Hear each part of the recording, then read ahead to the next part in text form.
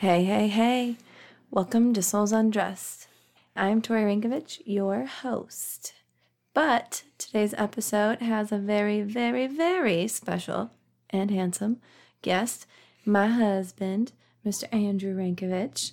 And I'm super excited to dive into an episode with him finally. We've talked about it for a long time.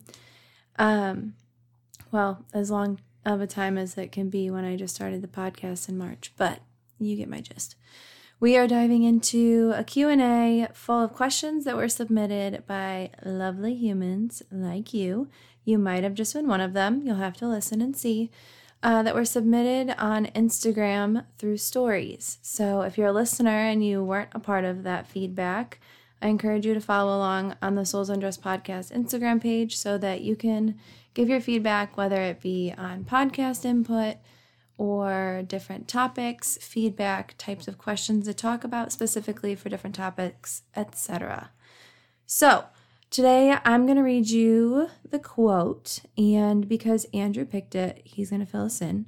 And then I'll give you a little rundown of the episode before we dive into it. So without further ado, our quote. To acknowledge the becoming of something new means to acknowledge the metamorphosis from something that once was to something different that now is. In order to fully step forward into something new, one cannot be gripping tightly to any pieces of what once was in the past. Without actively releasing the old, one cannot actively evolve into the new. And that quote was actually written by me, but Andrew didn't know that when he picked it. So it was actually really cool when he picked it. I was like, wait, that was mine. So, Andrew, why don't you fill us in on why you picked that quote for our episode? Also, you can say hello, everyone. Sorry. Well, hello, everyone. Actually, I picked that quote because we are constantly evolving the relationship that we have and the outlook we have on the world. It's tough to put into words, but you have to be able to shake away what doesn't help build you in this new evolved you, which could be something minor, could be something major, but you just have to look forward with the positives and shed off what doesn't help you evolve, if that's the best way I can put it. Yeah. And it also, it made me think as of one of my own drawbacks that I am a person that cuts all contact with previous groups as I move to the next group. And sometimes you realize that that's not the best thing, but it is a survival instinct that I think most people are innate to. And maybe it's time during one of your metamorphoses to look back and see those old shed relationships and see if you can't build back up on them and revive them with some new vigor and new fire and new outlooks and perspectives. Ooh, that was good. I like that. I was not expecting that. That was like a multifaceted response. Okay, so I just want to let you go kind of what is coming at you, and then we're just going to literally run through the questions. I listed them out, numbered them. I ramble. Andrew is really good at talking about things, so I wanted to give us like a little bit of direction. So we're going to answer the questions, give a bit of our own advice and our answers to submissions that were sent in. Some of it is going to be like just straightforward answers. Other bits, I think we'll ramble a bit more because we'll be able to connect to them a bit better. And then for the How Can I Help segment, we'll just kind of sum up, aka ramble some more, about like the general topics that we covered. And then we'll just wrap it up from there. Yeah. I didn't write that on purpose like that, but once it was there, I was like, oof, that one's got to stay. That was good. Yep, you gotta leave it in there. So we'll catch you on the flip side.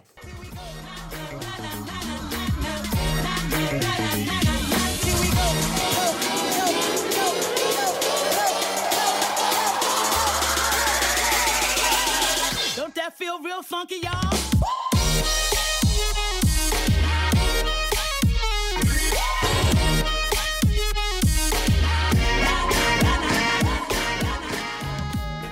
listening to the Souls Undressed podcast with your host, Tori Rankovich. If you're ready to bear it all, strip away the stigmas, and get down to business with thought-provoking conversations and all the raw reflections to help you ride life's waves, then you found your one-stop shop, honey.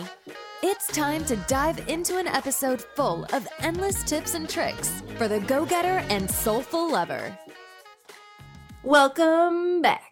I've never said that before, but it felt kind of exciting. All right. So, question 1. What about the other person makes each of you better versions of yourselves? Do you want to go first? I don't care. I can go first. Go first. The characteristic of you would have to be your unendingly open heart and optimistic view, because I am such a cynic and such a cold-hearted bastard. And you have reopened what was once scarred and put away for survival, for my emotional well-being. I feel that. And I don't exactly extend that to everybody else, but with you, it's open. It's more trusting. I feel that. I like that. For you, for me. I would say the part of you that makes me a better version of myself is you just have grit like no other human being that I have ever met. So like first and foremost, when I think of you, and I think the part of you that like inspires me the most, it's the way that you will not stop or settle until you have followed through on whatever it is that you have your eyes set on. That's not to say that you don't like take breaks to breathe or like to focus on other things, like if work kicks up and gets busy, but you have so much determination to like see things through that encourages me to be like a stronger minded person. But I would say as far as being a better person, I mean, come on, did we really expect me just to have one answer? I think the way that you see me, wow, that just is going to get real cheesy real fast. But the way that you see me, like, fully for who I am, even when I am a fucking shit show. Like, I feel like even when I feel so detached from, like, everything else that's going on because my brain is so overwhelming, you're still able to, like, see me for a strong enough person to draw myself back in with your support. Like, I feel like you are able to give me there's like a belief that you have in me that inspires and like pushes me to like I find reconnect. a way to I give you a different perspective most of the time than what you're funneling down, I feel. And that opens your eyes to the perspective that you are not worthless, that your mind is telling you these things, that you're not, you're better than what you're making yourself feel.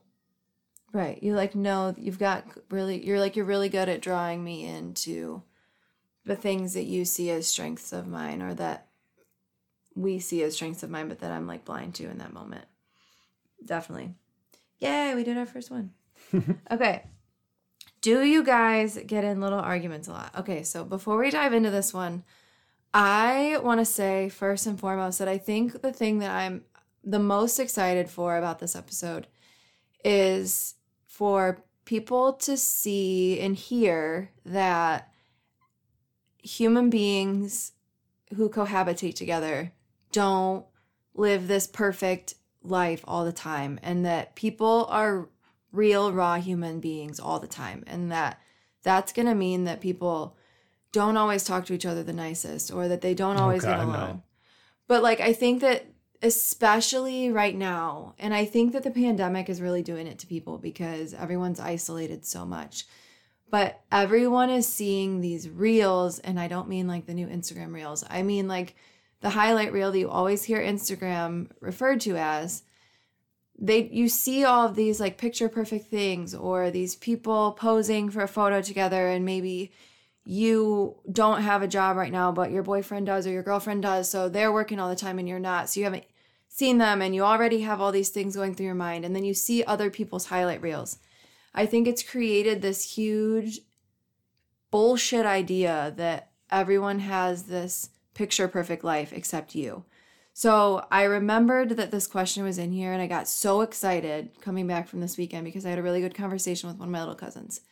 And I just am excited for us to dive into that because yes, we do get into little arguments. And I ask what's wrong all the time, even if something's not wrong, which I feel like I'm getting a little bit better at. But yeah. That is like one of the most triggering things for Andrew is to be asked what's wrong when nothing is wrong. So even something as simple as that creates triggering moments with us on like a regular semi-daily basis. So like not semi-daily. I'd say like once every 2 weeks. Okay. Bi-weekly basis. But like even things as small as like creating problems that don't exist. Ding, ding, ding. But yeah, go ahead. You can answer that question for yourself. I mean, if I was kind of blessed with being the person that didn't get onto social media and I didn't have to look and watch at people's highlight reels, but like it's so bullshit to just think that people are living these picturesque lives day in and day out. There's hard days, there's shittier days, there's even shittier days, and there's a good day sprinkled in there, and it's how you react to those days rather than like it just constantly being picturesque for you and it just happens. You have to work for things to be good. Mm-hmm. You can't just be handed these things. Like you have to dig deep and accept what lies in front of you and not think that there is any short way around it. Like there is no short way for anything in life. That's what I feel social media has created. Like everybody's got this ideal that it just happens for people. Yeah, it's just like falls in line. Mm-hmm. Like it doesn't work that way. It doesn't work that way. You can restart and fall over 6 or 7 times, change your mind however many times you want. And sorry, I cut you off. Go ahead. No, you go. You have to just realize that along the line, you're going to learn little lessons that will change your perception on what you feel is important to you. And you have to learn how to feed that to actually wake up with a smile on your face every day. Actively feed it, yeah. You have to actively choose that. It doesn't just occur. Just because you figured it out doesn't mean that you're still even making the choices that feed that in your soul. And I think too, acknowledging, like, if you've ever talked relationships with me, you've heard me say, like, the only difference, like, what being together for 8 years with Andrew has taught me is that the only difference between relationships that last 8 years and relationships that don't make it past a year and a half or whatever arbitrary number you want to pick is the people who actively chose to continue working at their relationship and the people who decided that this wasn't worth it anymore and they're moving on. That's literally the only difference. Like, there are going to be relationships where things come up and you realize, okay, this person isn't my person. This is not something worth continuing on a road toward. But there's going to be people who you feel that with, that you are going to have bumpy ass chapters with. You might have a full 6 months, 8 months, a year that's tough, that doesn't make sense, that you guys have a hard time getting on the same page on or during, where one of you are in one phase of your life and one of you are in the other phase of your life trying to figure shit out. Like, there's we were constantly changing, right. We were constantly in a different phase moving forward, and you have to accept that person is going to change a little bit, and you also have to think if those quality changes were what you signed up for in the first place, I guess, is the best way to word it. Yeah, like what you're ready to, like whether they still line up with what you want in this life. And I think that, right, like that was kind of like the same thing, right? Yeah. Maybe just sounded a little nicer when I said it. But I think that that's really the thing. You just have to question, like, okay, are these changes still something that align with our goals? Or is this something that maybe it's not a bad thing? Like it can still be true to the other person. It's just, it comes in that metamorphosis piece, like we were talking about with the quote. Like you have to decide what parts of you you're ready to shed and what parts of you like still align with your mission, I guess. So yes, we do get in little arguments a lot. I also want to say, like one thing I just said to Andrew today while we were he was doing dishes, I was making dinner. And right now the job that he's on is not super stressful on his mind or physically. So, but usually they are, and especially at this time of year, it's so damn hot. So I was saying to him, I'm so happy that you're not in a super mentally or physically stressful job right now or job setting right now, because you get to come home fresh-minded. You don't come home angry or stressed out. Like, yeah, you're tired, you're working 12-hour days, but you don't come home just so depleted. And the reason that I had caught myself saying that, I was like, why did I just say that out of the blue? But it's because this is usually a time that's really stressful on him, work-wise. And when you are working 10-hour, 12-hour days, 6 or 7 days a week, when you come home, your energy levels are so depleted. So yeah, so there's a point in time where you had to accept that, like, I had nothing to give at the end of the day. And that was something that until I was able to accept that, or until we were able to until we were able to navigate and communicate that in a way that made sense to both of us, it was a fight. Or it was tension. Yeah. Even if it wasn't a fight, it was tension. It was like, why the fuck are you pissed at me? Like, why are you so annoyed with my existence right now in your breathing space? Like, that was sometimes what I felt like. I was like, I literally feel like me existing is bothering you. But I needed to accept that it had absolutely nothing to do with me, and that he had literally felt suffocated by other human beings all day, and he was finally in his space. Yes, our space, but his space compared to what he had been doing all day. So I think that that's something that's important to take into consideration as far as people listening for couples' sakes, is to just be aware and be cognizant of what the other person is juggling, because every different chapter and phase of every person's life is stressful in a different way. And maybe a chapter isn't stressful, and then you have to be the considerate person who just kind of buckles down and helps the other person who is dealing with stress. But like, even with stuff that's getting ready to potentially go on with our lives, like, we had to make decisions together because emotionally we're going to be impacted together as a couple, and we have to know, well, because we've been together for so long now, we know that we have to be ready to take on the stress that is going to potentially pour out into our relationship because of that, with someone coming home with more anxiety than normal, or someone having a longer day than normal. So I just think those kind of bits of awareness are really important to just communicating openly. Yeah. Cool. All right. Question 3. I'm going to let Andrew answer this one. How do you get a man to not use you? Take the floor, honey. And then I'll try to sum up whatever he says in a nicer way. I'll be nice.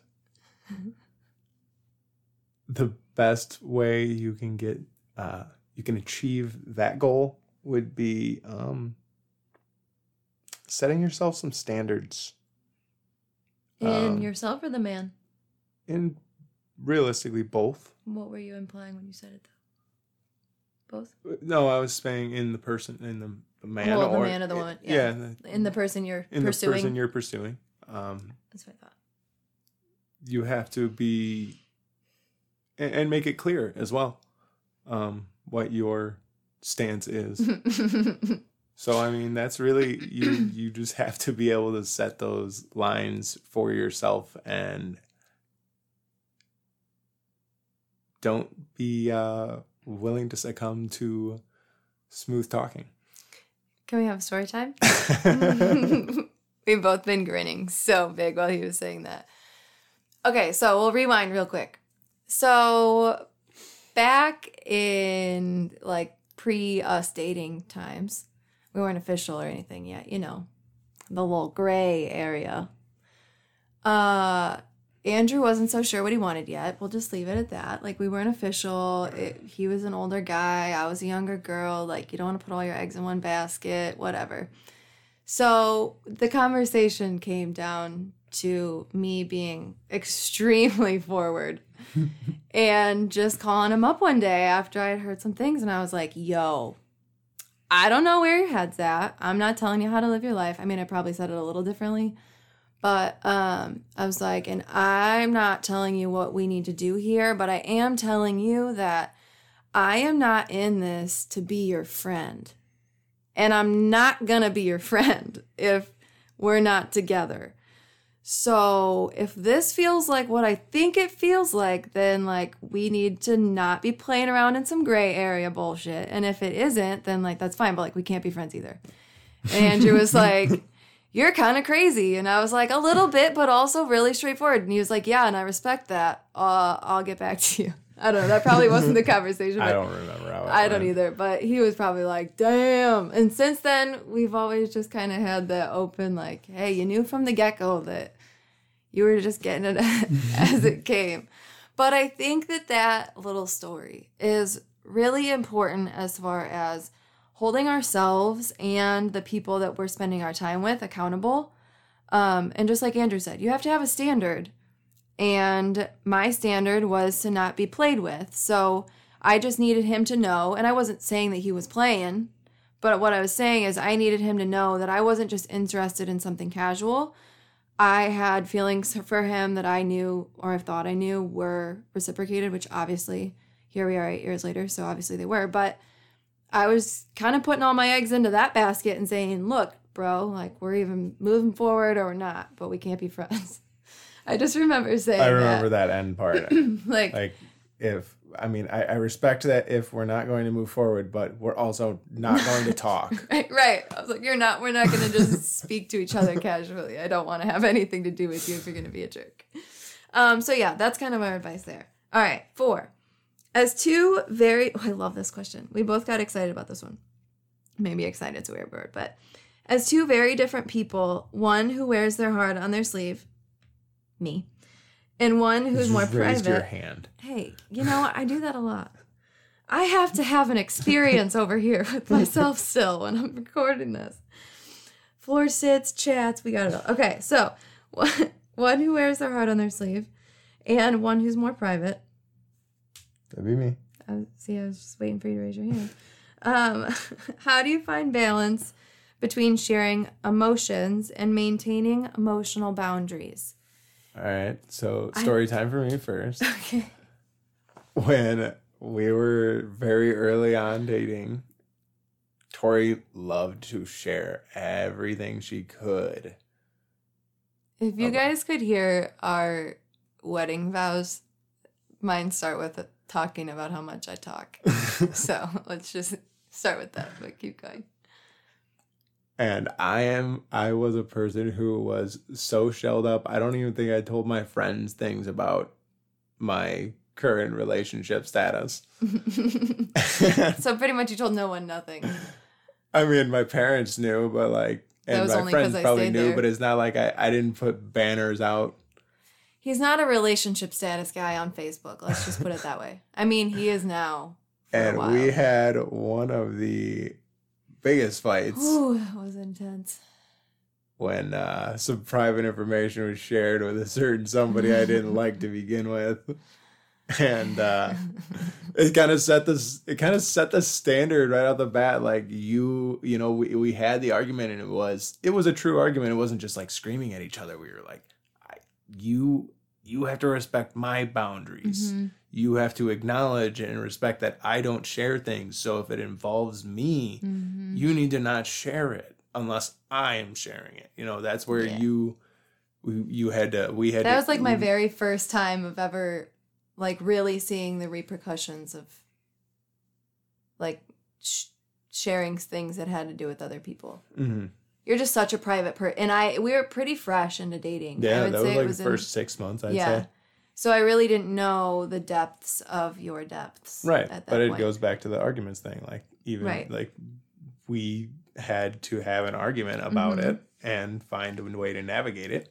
And there's always a situation that has to trigger it. You know, Right. It's how human nature is. Which is why people say if you're not arguing with the person that you love, you're doing something wrong. No, you're not because communicating because you're not. There's You're no not way you're speaking having your any sort of emotion behind your conversation if you're just having If a you're talk only about the agreeing. day or the news Or or you're the only weather. agreeing with each other to Or keep yeah, the other person yeah, happy. pacifying. Yeah.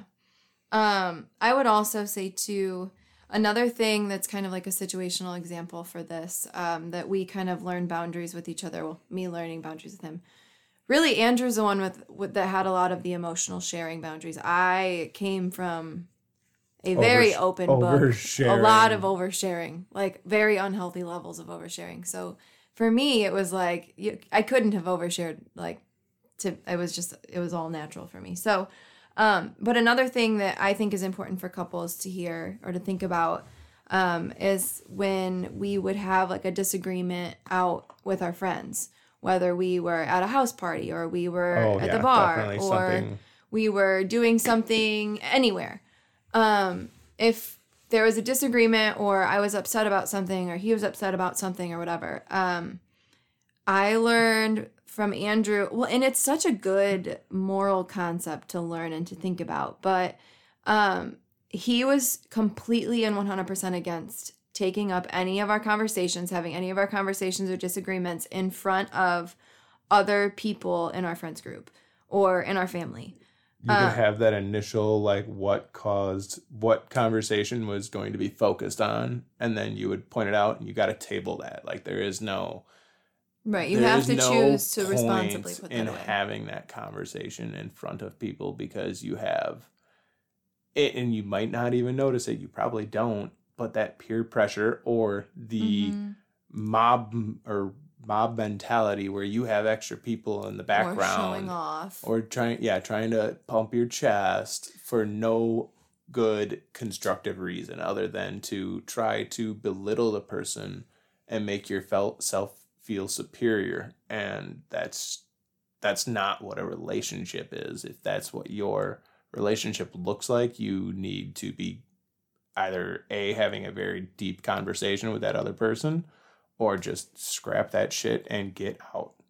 I think that there has to be a layer of respect for each other, and it's very difficult to take up serious issues or serious disagreements, and whether or not you feel it's serious, if it's something that feels necessary to converse about in a nasty way in front of your other people, like it's obviously serious enough for you to talk about, I think that you both deserve, and your relationship deserves the respect of having that conversation in private where you can maintain the integrity of your relationship. Because as soon as you start dishing out your drama and your dirty laundry in front of all your friends, like you've just shit on that. You shit on those friends. You've shit on the perspective of your relationship. And sure, you could be somebody that doesn't care, but your friends care, and your relationship, like, it will impact you. That creates tension that's so unnecessary.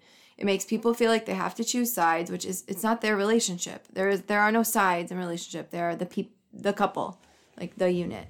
And I'm just going to tell you that, like, when your significant other goes back to their friend group, their friends are, if you have a unanimous decision across all friends that this person is treating you badly or this person is not respecting you, that's being said to them, and that whether they accept it or not is affecting their perspective on you. Right. It puts it invites other inputs. It's like putting your problems on Facebook. Right. It invites other inputs into something that has literally nothing to do with everybody else involved. Which is most likely an echo chamber to begin with, and you're just going to hear... I want you to elaborate for the people what an echo chamber concept is. When you get the same idea being said over and over and over again from different angles, so you think that that specific opinion is stronger than it is because you're inside of a group just hearing people that repeat all the hear the same same thing. thing. Yeah. Yes. Yeah. People stop thinking for themselves as much or about the situation as a whole. I agree. Good. Ooh, I like that. Okay. Number 5. What has been the most difficult part of living together? This one's probably really easy for Andrew. Finding alone time. Yeah. Andrew's just very much he really likes his like decompression alone time I recharge on my game, to think, to process, to play with the dog, whatever, stretch. His brain, he just recharges when his brain is quiet, or when it's quiet around him. Yeah. Well, it's not even that it has to be quiet. I can have background noise. It's just that not being pulled away from what you're doing. Right. Yeah. Not having my attention diverted where I can focus on how I'm feeling or what thoughts are going through my head, what body part hurts that I'm stretching that I need to You're definitely an in-focus person. Yeah, I am completely introverted. I have been my entire life. Mm-hmm. For me, the most difficult part of living together, there's literally not really. Yeah, but like maybe not right now, but. Well, I would say like but it's not really even in living together. I am such like a people person. And I get so, like, my energy truly recharges off of Andrew's energy. So I'm like a fucking leech. Don't worry, I provide my own energy fuel too. But seriously, I feel like I'm not somebody who recharges by myself very much. But I wouldn't say the most difficult part about living together. But I would say if we were going to go do our, like, future plans of living in a bus. So, like, the most difficult parts of living together at that point would be the way that Andrew needs that time and space to himself. When we didn't live together, it was natural for him to get that time to recharge because he would go home, he would video game, he'd do whatever, he'd go see his friends on his way home, whatever.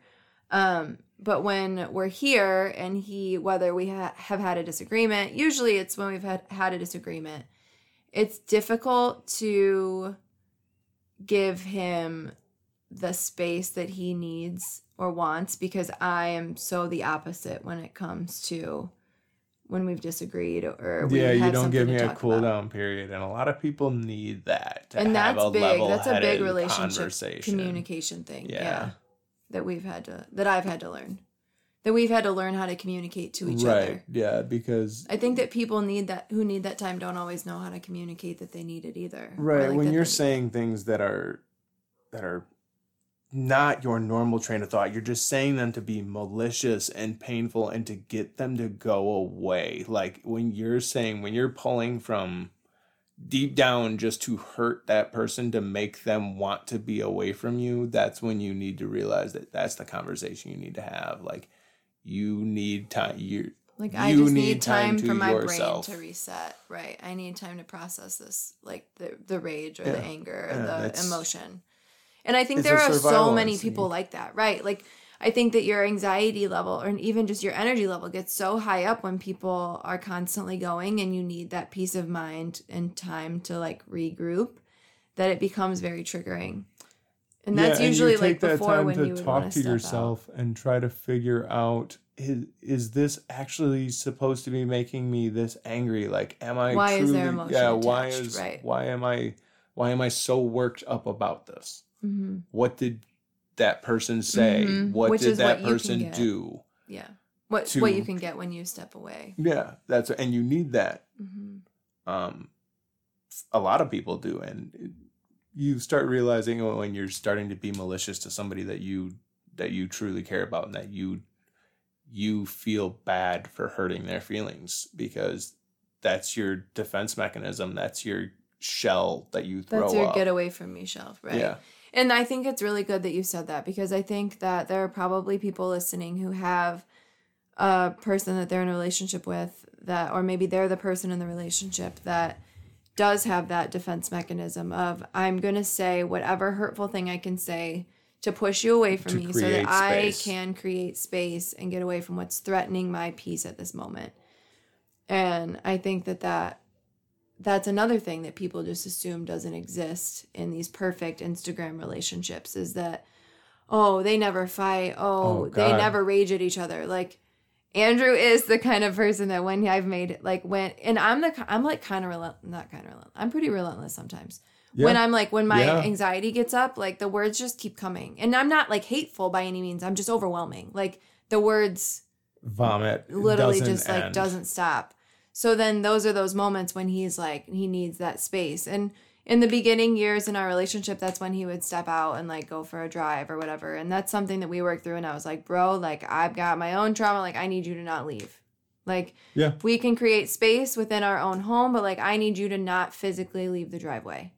Because that was just something that I felt like for me to feel emotionally safe when we were having fights, I needed to know that a fight wouldn't result in him leaving and me sitting in an empty house, like wondering when he was going to get home. And I think that's something that naturally happens too. Right. And then you have the person that is leaving you then have to worry about angry driving. Right. Are they safe? Are they going to make it back to me? Did they go to the bar? Are they going to get shit-faced because they're mad at me? Not you. That was not you in particular, but other people. Like, I think there's just so many, and if it's late at night or whatever, and, you know, then that creates, do we go to sleep angry and then we don't talk about it? Does one of us have work in the morning? There are just so many things that get avoided when you create that much space. It's just not really, that's not necessary. If you have a relationship that's so toxic that you need that much space between yourselves, I think that there are other conversations and communication routes that need to happen for yourselves to be able to communicate better. Because at that point, that rage level is pretty high if you can't come together. And I mean, I'm not saying in the beginning, because I think in the beginning, until you have that communication, it's just natural. That's how you create the space. But if you can express to each other, hey, this is a boundary for me. I would like you to respect this. Right. And then that still happens. I think that there's going to be more conversations that will trickle down off of that. Once you realize one thing, it's going to force you to be introspective on these things that are forcing issues in between your relationship. I think too that that piece of communicating about that boundary, that is so big. Like, and you have to do that in a way that's respectful to the other person's natural boundaries for their own selves. But to say, like, don't come at the other person aggressively. Right, or critically. But saying, like, hey, we'll just use the leaving example just because we've already talked about it. Like, you leaving and going for a drive right there, like, that not only puts stress on me, but it also really creates a lot of space in this conversation that, like, gives more anxiety than it made you feel helpful. Abandoned. Right. And whereas maybe he goes in games he maybe plays 2 to 4 games or something. I don't know. We've never limited it. That was just a random number. But like he goes in games until his brain has had time to process and he's emotionally had time to cool off. That means I've emotionally had time to cool off. And we can come back together, whether it's over making dinner or whether it's sitting in the living room talking, whatever. But prioritizing, giving each other what the other person needs respectfully, but in your own space. And then prioritizing coming back together to have whatever kind of communication. And accept that the compromise is going to be somewhere in between what either of you desires in full. I desired completely being alone, but off on a walk with the dogs or whatever, literally just away from you as far as I could get. And you desired for me to not leave the driveway. So within that combination, you have to find where each of you is happy, where each of you is able to benefit from that cool down period because you didn't need it and I did, but you then had to experience, had to deal with it regardless because that's what I needed. And I had to deal with not being able to go off and leave you for 2 hours and cool off and find a way to immediately start thinking about those things, breathing exercises and stuff to bring yourself down off that climactic plateau where you're just so angry and you're fixated on a single thing and a single thing and a single thing and a single thing. And then you realize like, okay, well, in the grand scheme of it all, I'm kind of an asshole. I should go back and apologize. Or you think about it and you're like, no, I need to be firm on this. This is where I stand on this. Right. This is not acceptable for my heart to feel safe. Right. Yeah. Yeah. The cool down period gives you time to decide your stance on the true conversation. And it removes the emotion. One thing we both saw a massage therapist at different times. And one thing she had recommended, because y'all, when you start going to therapy, if you like each go to therapy on your own or together, you're going to have disagreements at home because you're both healing in different ways through different things. So you both got different shit going on that you're trying to like openly understand in each other. And it's hard when you're dealing with your own stuff. So just be prepared for that in general. But one thing that our therapist had said, massage therapist had said, Rochelle, she's a bomb ass bitch. But anyway, Rochelle had said, she was like, you need to create a word. And we have created so many words we always forget. Yeah. It never works. We just talk about the word. Every time I just say leprechaun. That is the word, actually. For one of them. The most recent one. Yeah, I don't know which one it is. But she's like, create a word whenever you feel emotionally charged in your conversations.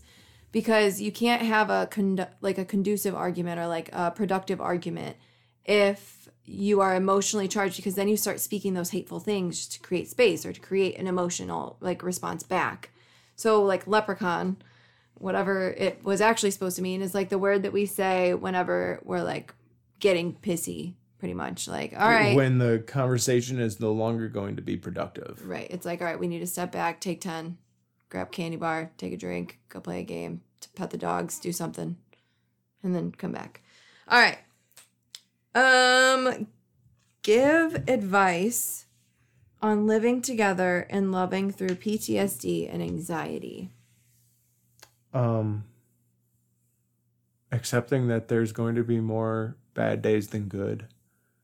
That's like it's like a good, valuable piece. I mean, that's life. That I mean, just in general, that's life. But you also are now taking on the other person's bad days, and they have more bad days because they have triggers, and you might not have those. But as long as you can start to acknowledge that they exist, and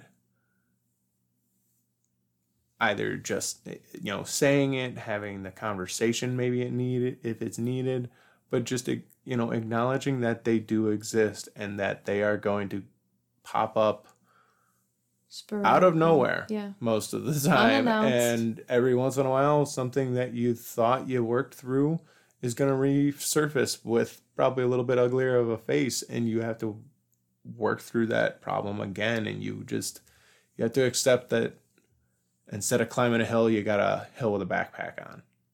Yeah. It's a little bit of extra weight that heavier. You have to be willing to bear for that other person until they are able to bear it themselves. Definitely. And I shouldn't say by themselves, because the whole idea is to be there for each other, because I was not always all in one piece either, and you had to shoulder the burden of me. Mm-hmm. I'm not saying that I'm never going to say that I am all one piece all the time. That's impossible. We just had a conversation, a couple weeks ago where I needed the full recharge, where I was completely depleted, and I have been in way worse states where I was just shattered and you had to put me back together. Both people are going to have ups and downs constantly. Some of them are going to be deeper. Some of them are going to be higher. You just have to be willing to acknowledge and do some research, anything you can to try to just have a leg up for the next time it comes around, or the next time it comes around for you. Right. The next time, whatever it is, the PTSD trigger, or the emotional thing that you're dealing with. And I would say, as far as from the person dealing with the anxiety or the depression or the PTSD triggers, finding whatever way or mode of communication you are most comfortable with / works the best with the person that you love or that you live with, that you're trying to process with. I personally, it's not very difficult for me to come up with words. I'm just a talker. I'm a writer. Those things just come to me more naturally. But I know that for the two of us, it's not always easy to just spit the words out. So maybe we'll start to talk about it, and then we'll do something, and then we'll come back to it a little bit later. Or for other people, I know maybe if they've got a lot on their plate and they don't know how it will be received, they might journal it or video record it or voice record it, and then sit down and share it with the person that they love later, or let the person listen to it on their own or read it on their own. I think text that, message, right? like Yeah. an unsent text message. I feel like was something that I used to do too. I don't quite remember, but I feel like that was something I used to do for myself. Was like an unsent text message was. It was almost like it was always a builder, like a morning, what's the word I'm like morning motivation almost, where like you have to start off on that good foot, so you have an unsent text message that was a long thing right at the end of the night, so that you didn't have to try to put. Oh, yeah. I was trying to understand what you're talking sorry. about. No, I it's guess good. I didn't really put it together well. But You were saying, I would ask send, you for a text. Yeah, before I went to work Yep, or whatever while it I was, asleep. where you have to do a little bit of planning ahead, and I would have a nice, thing to wake up to in the morning, and when I would be leaving in the morning, finally, I would just have to send, and I wouldn't have to break my morning routine of getting all my stuff together and getting out the door, and then feel frustrated that I couldn't think of the words. Like it was just a little bit. I never knew you did it that way. That's so cute. I mean, that's just a little something you had to think ahead of, and I think that was something you asked me for. I did. Yeah, it was when I was in college and we were doing long distance, which was really fucking hard. I'm just gonna go ahead and say that right now. It sucked. He was working crazy hours, like nights and whatever. But that was something that when my anxiety would be really bad, like getting up and starting my day at school, I would just ask him the night. Yep, I would just ask him the night before, like, hey, like if you have time, will you like shoot me something in the morning to wake up to, so that I'm not waking up to an empty phone in an empty room or with an empty emotionally whatever. I didn't ever have very great surroundings. But it was something that we could communicate about beforehand, that he could do for me, take a little bit of time to have, so that I could start my leg off on the right foot, my day off on the right foot.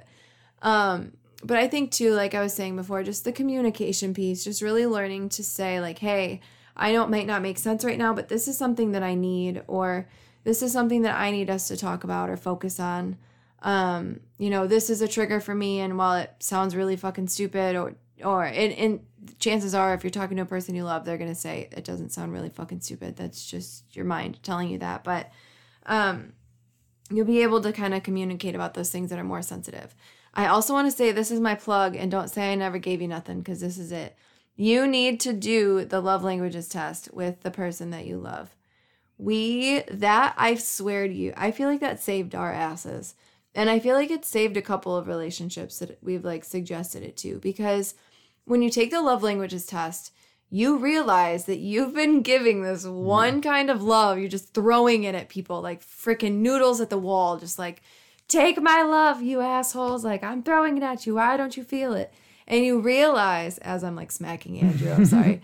And you realize that not everybody feels love like you feel love. So you're just like throwing some random foreign shit at people, wondering why they don't feel loved by you. And meanwhile, you do the love languages test and you're like, oh, your love language is overwhelming acts you. of service and words of affirmation are at the very bottom. So me just talking at you overwhelms the shit out of you, and I've done literally nothing for you because I'm a lazy bum. That was pretty much where we were at in our relationship when we took the love languages test. Like, Andrew has acts of service really high up on his love languages, which is like doing stuff together or doing things for each other, being appreciated for the things that you do. I was not a very appreciative person when we first started dating.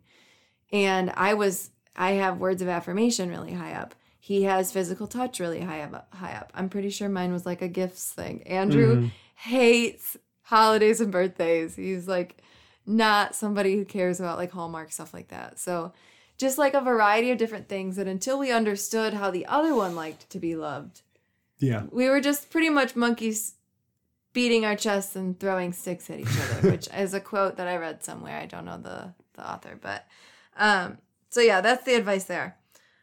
We have 2 left. I know we're getting a little long. I'm sorry. Being in a marriage requires parts of your lives and interests to mesh. What parts of your life do you choose to keep separate? Wow. I like that question. I'm not entirely sure we're the best people to ask that question because other than realistically, Our like hobbies. gaming, Yeah. that would be Sort it. Because you get triggered when I'm sitting there having a good time, and it's not having a good time with you, so you left the room. Okay, he's referring to when I moved my office in to share his gaming room. And they were just sometimes, your girl struggles to focus, okay? So, like, I moved in there because, like I said, I'm an energy leech. But in the best way, I swear I refuel the energy. It makes me sound so terrible. But I really do get refueled by being around him creatively, especially. So, I swear, it's just like my heart lights on fire and then I'm like, yeah, do. But he would, like, get really excited about his gaming and, like, yell or giggle really loud with his friends. And, like, I love it. I never wanted to be like, yo, being so damn obnoxious, even though sometimes I did. So then I moved. I didn't move, but I stopped using the office as much. So that's what he's referring to. But I would say not even sort of our friends, but not really. After so long, our friends become like part of the fam for the most part, Right. and they like intertwine. But our hobbies, Andrew's like really into gaming. He's into his like he loves sharpening knives. He like it's just like random things that you like to do. And I feel like all my stuff revolves around like photos and things like that. But yeah, you're right. Maybe we're not the best We're not couple for that. No, We used to like, no, really our hobbies is it. I'm like a pretty invasive person. pretty much. I'm an invasive species. I take over my surroundings. As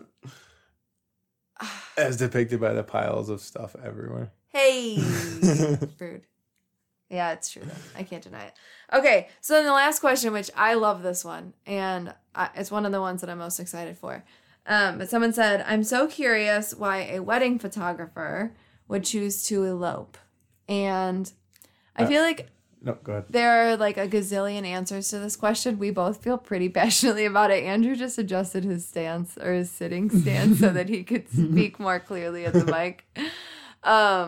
So first and foremost, as a wedding photographer, I have been to a lot of weddings. I have photographed a lot of weddings. I have gotten close with a lot of couples going through their wedding days. And because of that gift, I have been able to very closely I don't want to say study because that sounds weird, but like pay attention to what parts of those days I valued and like literally like lit my heart on fire, and which parts of it just stressed me the fuck out watching people worry about. Like, because if you've never planned a wedding, or if you have, like, if you haven't, you're going to be about to see if you don't elope. But if you have, then you understand. Like, there is just so much to focus on if you allow yourself to focus on it. And Andrew and I have been together it was 8 years in April. And we just decided, like literally just decided last September that we were going to get married. Like, it was so quick. We decided in September, got married in October.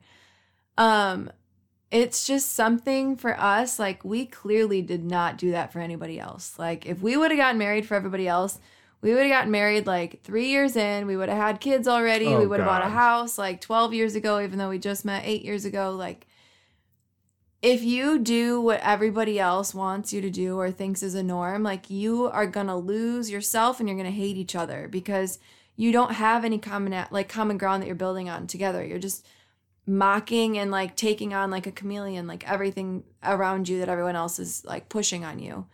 But I think too, because we had waited so long, like we knew that we didn't really care what everybody else wanted. I mean, that sounds harsh, but like if we valued what everybody else wanted more than what we wanted, we knew we would have already have done it, you know? And we knew too that the way that everybody else does weddings is so not true to us. Like, we are not a groups of people person. We're groups of people. We're not spend a lot of crazy money on decorative stuff. Like, I mean, I like decorative things when they're like functional, but we're not just like, our house doesn't get decked out in like all the random decorative things. Like, we're just not really like that.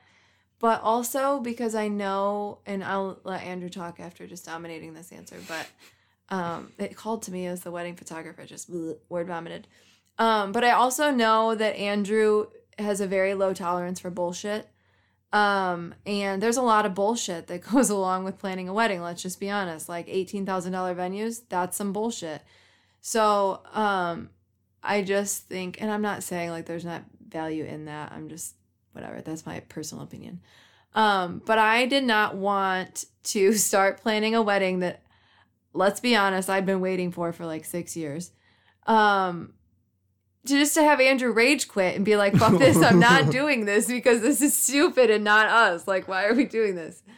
But yeah, how about you, honey? What's your thoughts? Main reason, I don't give a fuck what people think about me. I never have and never will.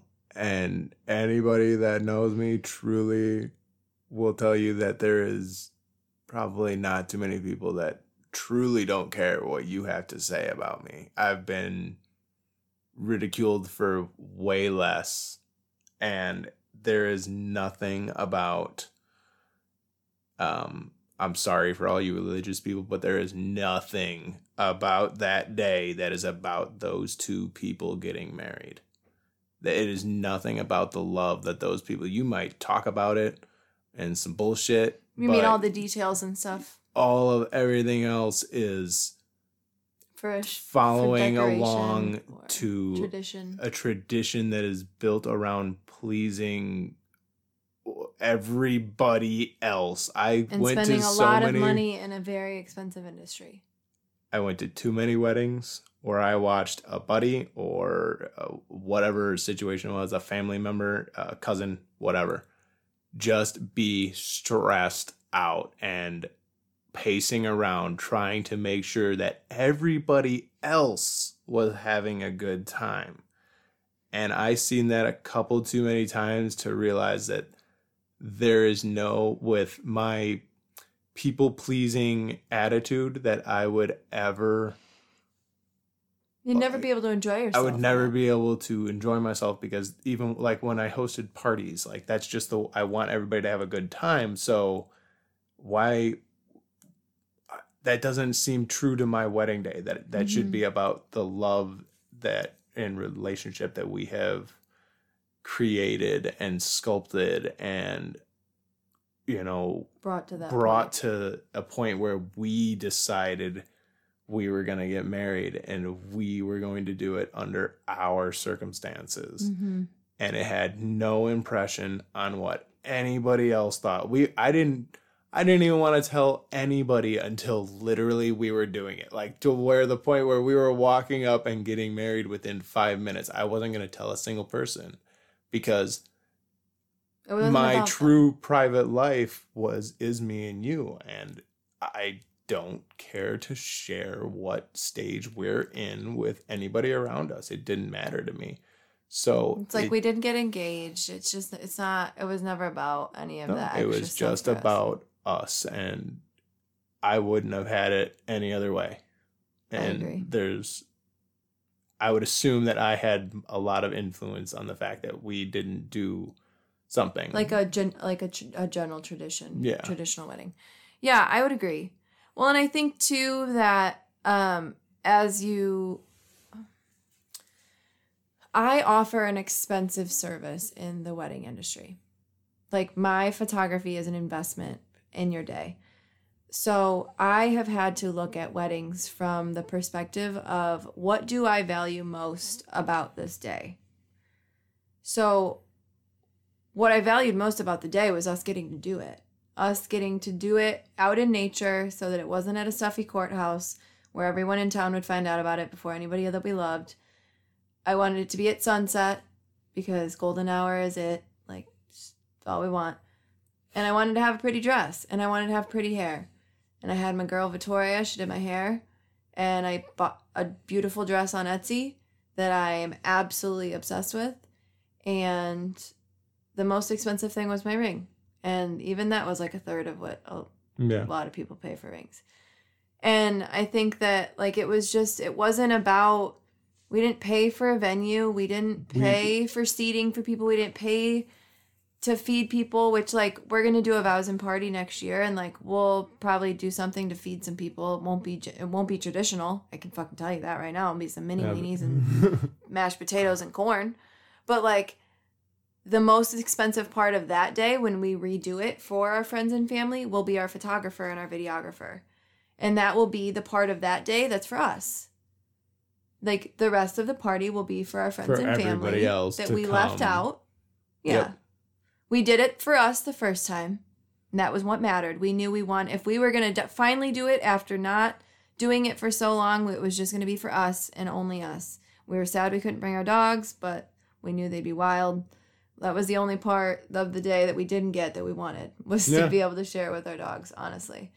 And so I think that the biggest thing, my best answer to that question, other than all the good things that Andrew said, are that we had to decide what we prioritized. Yeah, I feel like we had to strip away all of the outside influences. Like you had to, like, if you can look at something and go, the first question you ask is, why would you do that? Or why would you have that? Scrap it. Right. Gone. See ya. Why spend money on it? And honestly, the amount of people that I've heard talk about the price of centerpieces or the price of all of it, tablecloths, like I get it, tablecloth, whatever. Like there's just so many different things that money goes into that's like, does it really matter to you? Like, is that really going to contribute to your love story being truer and authentic to you and more genuine? Like, just think about, and another thing is, and I am not, we are not shaming people who did their wedding any other way. It's supposed to be the way you want it. It's supposed to be true to you, whatever you want what you it value. to be. But for me, I don't want, we value being smart with our money. We both like to buy nice things when they suit our hobbies or our passions or our functions. But we didn't want to start our marriage like that in a bunch of debt either. There are people who have to take out loans just to cover the facilities that they use for their weddings. That to me also was a priority. I wanted to start out our married life financially sound and in a smart way. And I think that that's something that you just, again, it comes back to what you value. And I think it comes down to being mindful, just mindful of what actually matters and not wasting time and money for a show that doesn't matter to you. Okay, so let's sum it all up real quick and sweet for all these humans that stuck around for this long. No. Establish some boundaries. Yeah. Find your boundaries. Finding your own boundaries. Establish them. Speak them out.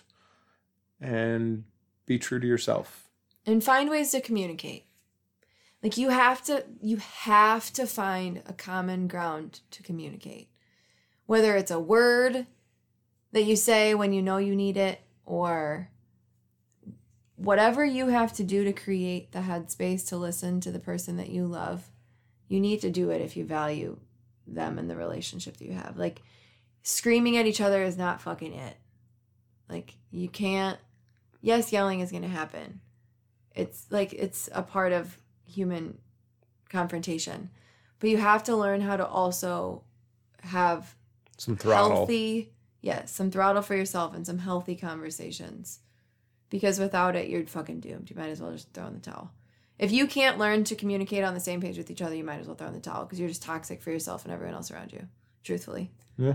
And if you're going to live with each other, regardless of what you... regardless of how your lives are different from each other, you have to be ready to take on some of the weight and the life characteristics of the person that you love, because cohabitating, that's what it's all about. It's a thing. You can't mesh lives without meshing lives. Yeah, without meshing lives. Yeah, that was cool. Thank you for listening. We have some extra questions that were submitted that we weren't able to fit in because we knew we would talk for a while. We're already up to an hour episode. So we will eventually record a part 2 episode to Q&As after we've had enough time to recover from all of this talking in each other's face and sharing germs. Just kidding. And also, I'll be pulling this guy in here for his opinions and feedback on other topics as well in the future. So we hope that you enjoyed listening to us gab. You can give me any feedback, any questions, talk any more about any of these topics. Let me know how they go. If you chat on anything with the people you love in your lives, we can connect on Facebook on Souls Undressed Podcast Community and Souls Undressed Podcast on Instagram. Thank you so much for listening. I cannot wait to chat with you again next weekend. I hope you have the best week ever. Bye, everybody.